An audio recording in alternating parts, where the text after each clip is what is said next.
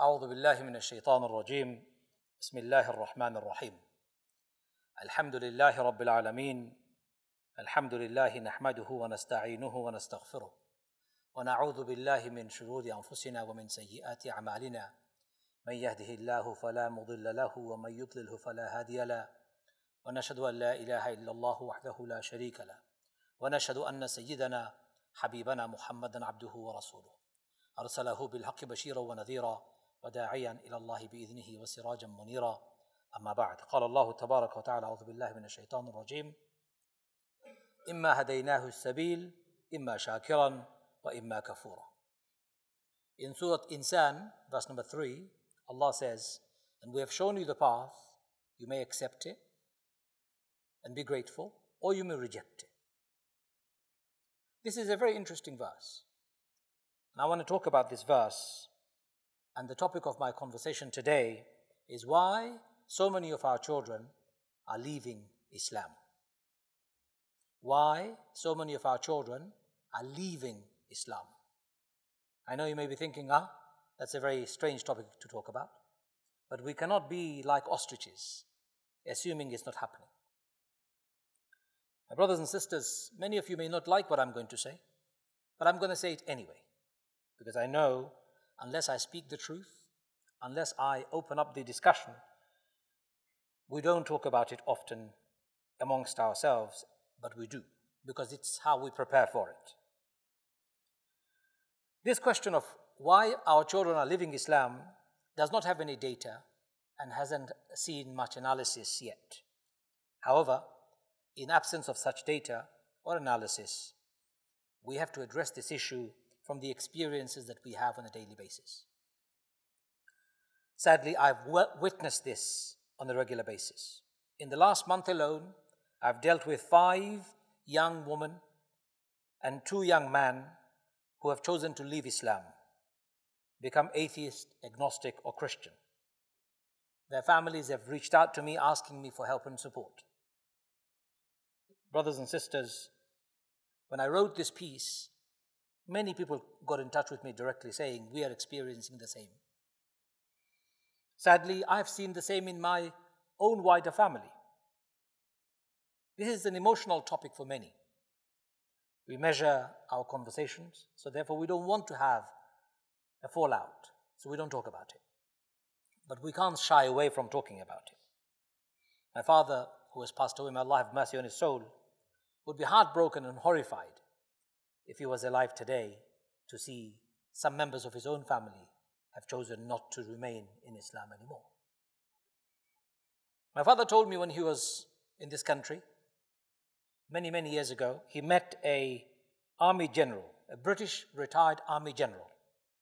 And he said to my father, Mr. Hussein, you are here as an economic migrant in our country. You will always remain a foreigner. You'll never accept Britain as your home, and that's okay. We don't want you. But let me tell you something. We will have all of your children. They will leave your religion and reject your culture. They will be ours in every way possible. This was told to my father in the 70s. My father was horrified at that time by this prediction. But sadly, my father's fear and that man's prediction in some ways are coming true. My father always reminded me. He taught me the best way he knew. He took me to an Islamic school. When I asked him, why have you taken me to an Islamic school? He said to me, to keep you in Islam. While me going to an Islamic school may have worked for me, there is no guarantee just because you went to an Islamic school that you will be a Muslim for the rest of your life.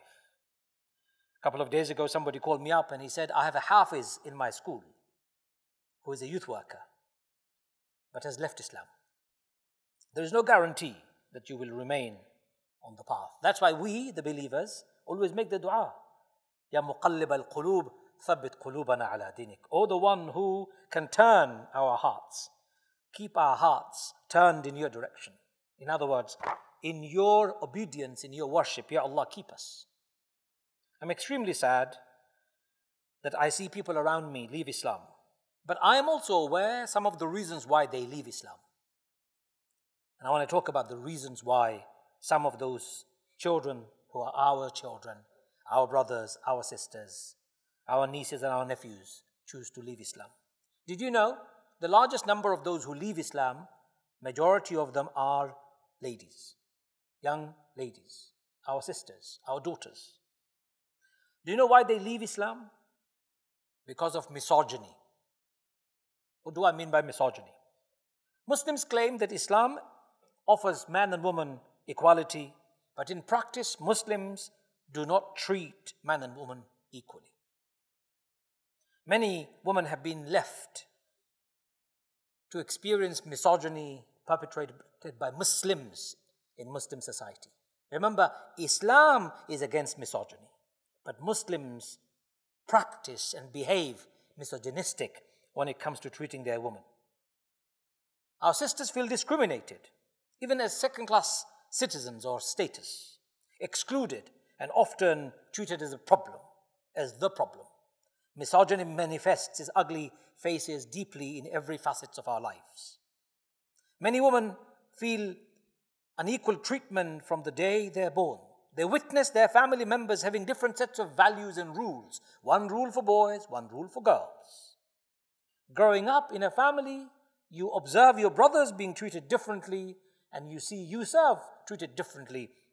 I'm told by girls who tell me, we can't make a single mistake because apparently we'll dishonor the family and bring the entire society upon shame. But our brothers can do anything they like, and our parents have two standards, one for boys, one for girls.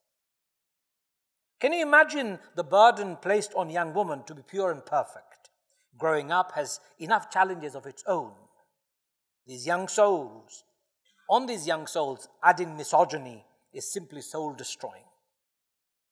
This double standard between man and woman in the way we treat each other is wholly wrong. It is in total contradiction to Islam. Our Prophet ﷺ did not treat man and woman differently. He treated both of them honorably, equally, with respect and with dignity. Sadly, some Muslim men who behave in this way contribute to our sisters leaving Islam. And this is very sad. Number 2, mosques. Mosque buildings are built at vast expense. Amazing carpets, lighting, bathroom, domes, minarets. But very little in comparison is spent on educating and supporting young people, especially Muslims who live in the surrounding area. They become bubbles or an elite club of the elderly and the conservative practicing Muslims who hang out at prayer times. It's a comfort zone for them. But for the rest of the Muslim community, hardly any connection or connectivity with the mosque. They do not have culture of openness, an ambience of invitation. Those who feel no affinity to faith or are struggling to make sense of it would hardly find mosque culture welcoming. My brothers and sisters, this mosque may be an exception, but I'm not talking about this mosque. I'm talking about the mosques across the country, and there are 2,000 of them. Brothers and sisters, a place of worship, a mosque, at the time of Rasulullah was not only a place of worship. It was a refuge, it was a shelter, it was a family counseling space, it was social justice, economic development, mental health support. It was an international relations and gatherings of dignitaries, poor, the needy, the powerful, the pauper, the king. Every single person, man or woman, orphan or otherwise, were always welcome in the mosque of the Prophet of Allah sallallahu alaihi wasallam, and yet we don't do the same with our masajid today. In fact, not only do we not do the same, our mosques remain closed, unused for 20 hours of the day out of the 24 hours that we have. 5 daily prayers, each of them if they take a small amount of time. And if we teach our children Quran a few more hours, maximum hours of use is 4 to 5 hours. 19 to 20 hours of the time, the mosque is empty, lying dormant, gathering dust. Maybe a gathering of jinns are happening invisibly in the masajids. But the masajids were not created for the jinns. They were created for human beings, your children and my children. Why are these masajids not open adequately? And not only are they closed to our communities, very few masajids in this country have a youth club for their children to play. We have a youth club here. But I want to see a fully serviced youth center where kids can come anytime they want, drop in or drop out.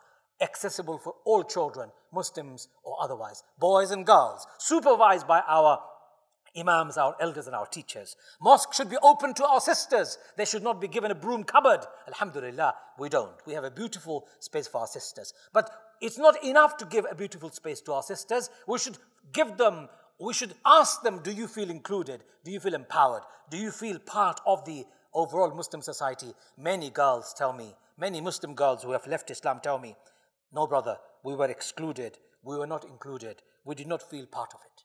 We left. You know, brothers and sisters, Friday we collect money from your pockets. I recommend to every mosque, half of it should be dedicated to developing youth services and services for the community. Not just paying the bills. What's the point of bricks and mortars, minarets and domes when you have nobody to pray inside? When you have children and man and woman, young boys and girls are leaving Islam in such a number, we're not even thinking about their future, our future. What's the point? Number 3, imams. Reasons why some children leave the masajids. We as imams are also responsible. For the last 30 years, we've been complaining, imams don't speak English. But now we do. But our complaints haven't changed. Many imams are inadequately trained to serve the community. Many imams are inadequately trained to understand what it means to provide counseling, what it means to provide bereavement counseling, what it means to provide youth activities, what it means to relate, what it means to present Islam properly. In fact, you know what? As an imam, I may be knowledgeable in Sharia, I may be knowledgeable in fiqh, I may be knowledgeable in seerah, but what use is my knowledge of fiqh and seerah and sharia if I can't help my community understand sharia, understand fiqh, and live by the teachings of our beloved Prophet Muhammad sallallahu alaihi wasallam? What good am I if I'm not being trained adequately to be able to support my community? What good am I? You know, brothers and sisters, many imams do not get the training. Not only do they not get the training, they don't even get the support. They are given peanuts as payments. You know, they are given peanuts as payments. I say in English, and I'll say it to you, if you pay peanuts, you get monkeys in return. You want an imam who would spend their time, invest their time and energy in building our communities for the future. You pay them well.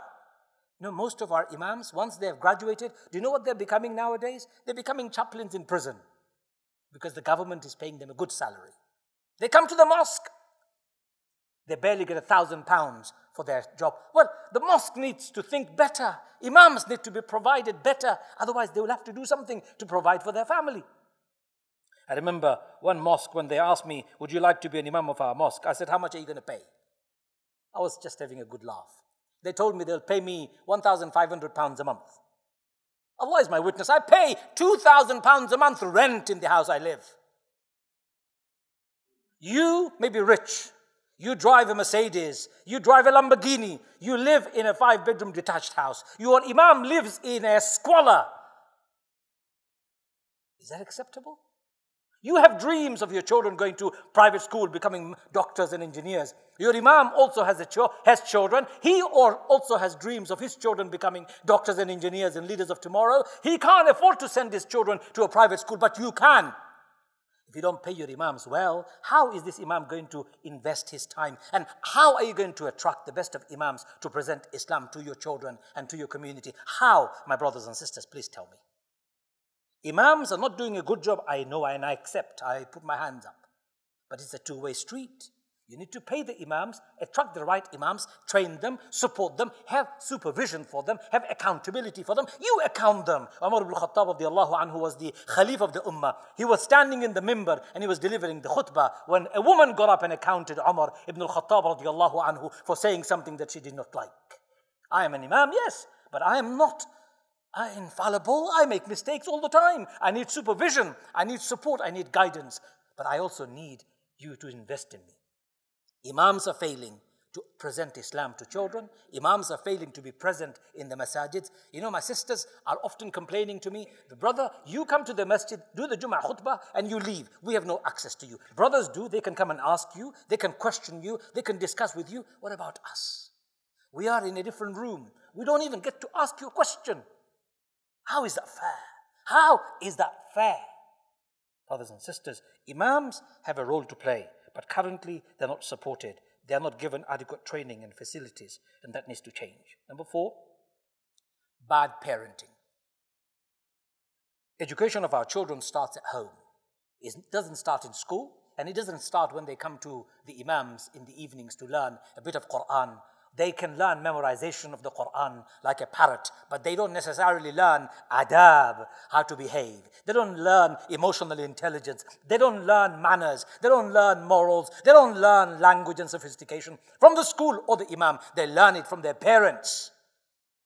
One of the reasons many children leave Islam is because they have witnessed dysfunctional family, absence of a proper family. They've grown up with deep scars in their hearts and their minds. They've seen their children, their parents fight and argue, bicker. They've seen their parents not have a relationship that is adequate for a modern 21st century life. They have seen their children leading a double-standard, duplicitous lifestyle. Those children are bitterly disappointed in their parents, and they grow up thinking, is that Islam? If that is Islam, I don't want to know. Goodbye, Islam. My parents will remain my parents, but I don't want to know Islam. And I'm dealing with cases like this every day.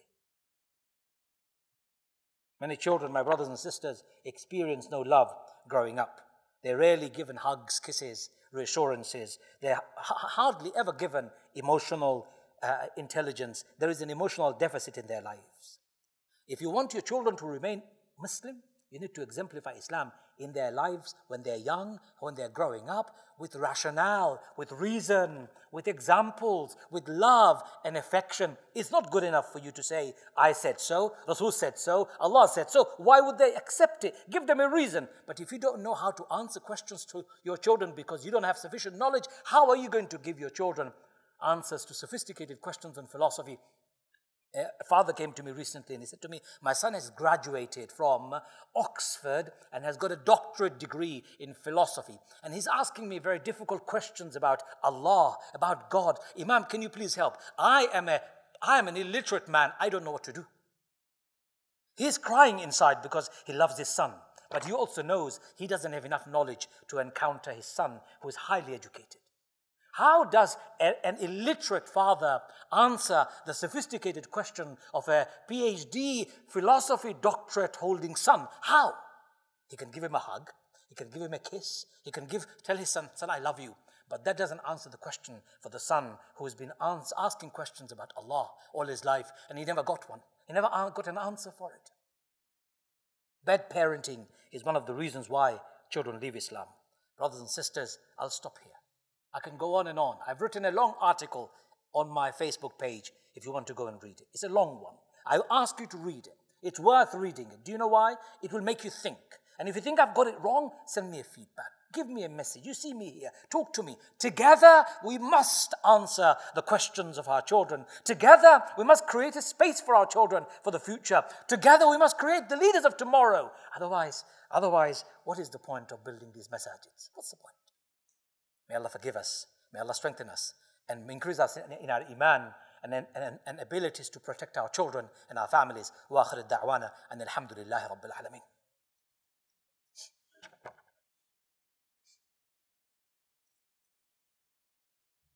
Alhamdulillahi rabbil alameen. Wassalatu wassalamu ala Muhammadin wa ala alihi wa sahbihi wa sallam. Many a time our children leave Islam because of ignorance. They don't know Islam. And they don't know what it is that they're doing. Why are they Muslim? Why do they pray? Why do they fast? What is God? What is this? They haven't got a clue.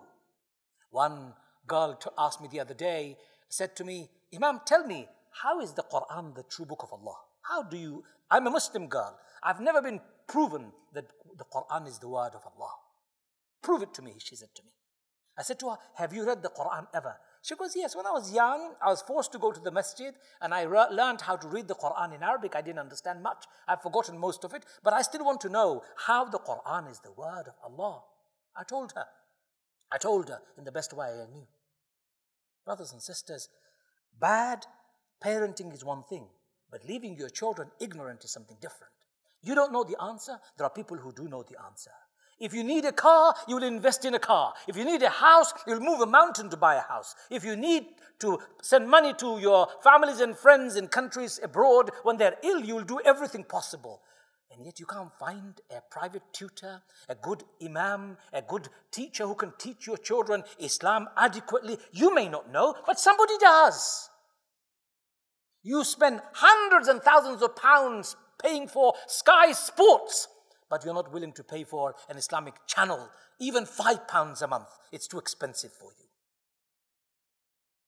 It's called ignorance at its worst. The first word of Revelation is Iqra, read.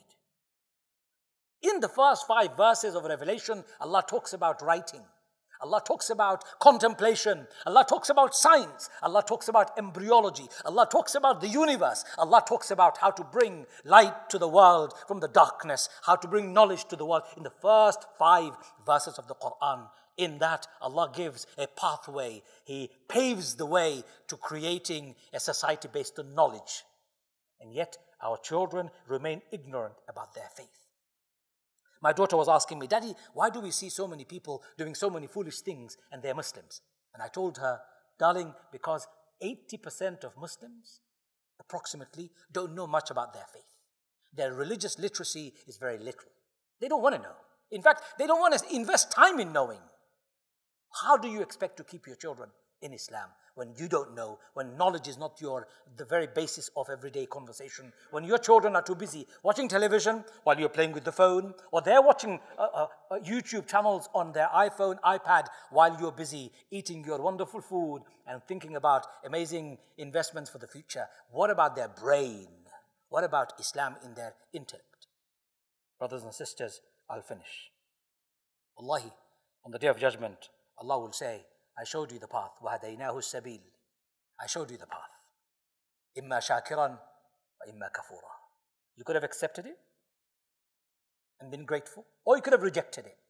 But what will the children say? Ya Allah, we were not shown the path by our parents, our mosques, our imams, our society. What will we say then? We were not shown any of those. May Allah forgive us, Ya Arhamar Rahimin, Ya Akramul Akramin. Protect our children, Ya Allah. Bless us, Ya Allah, Ya Arhamar Rahimin. Return our beautiful children to your deen, Ya Allah, and keep them to it, Ya Allah. Ya Muqallib al-Qulub, thabbit qulubana ala dinik. Ya Muqallib al-Qulub, thabbit qulubana ala dinik. Ya Muqallib al-Qulub, thabbit qulubana ala dinik. ربنا لا تزغ قلوبنا بعد إذ هديتنا وهب لنا من لدنك رحمة إنك أنت الوهاب إنك أنت الوهاب إنك أنت الوهاب. ربنا تقبل منا إنك أنت السميع العليم وتب علينا يا مولانا إنك أنت التواب الرحيم. إن الله يأمر بالعدل والإحسان وإيتاء ذي القربى وينهى عن الفحشاء والمنكر والبغي يعظكم لعلكم تذكرون فاذكروني أذكركم واشكروا لي ولا تكفرون والله يعلم ما تصنعون. أقم الصلاة.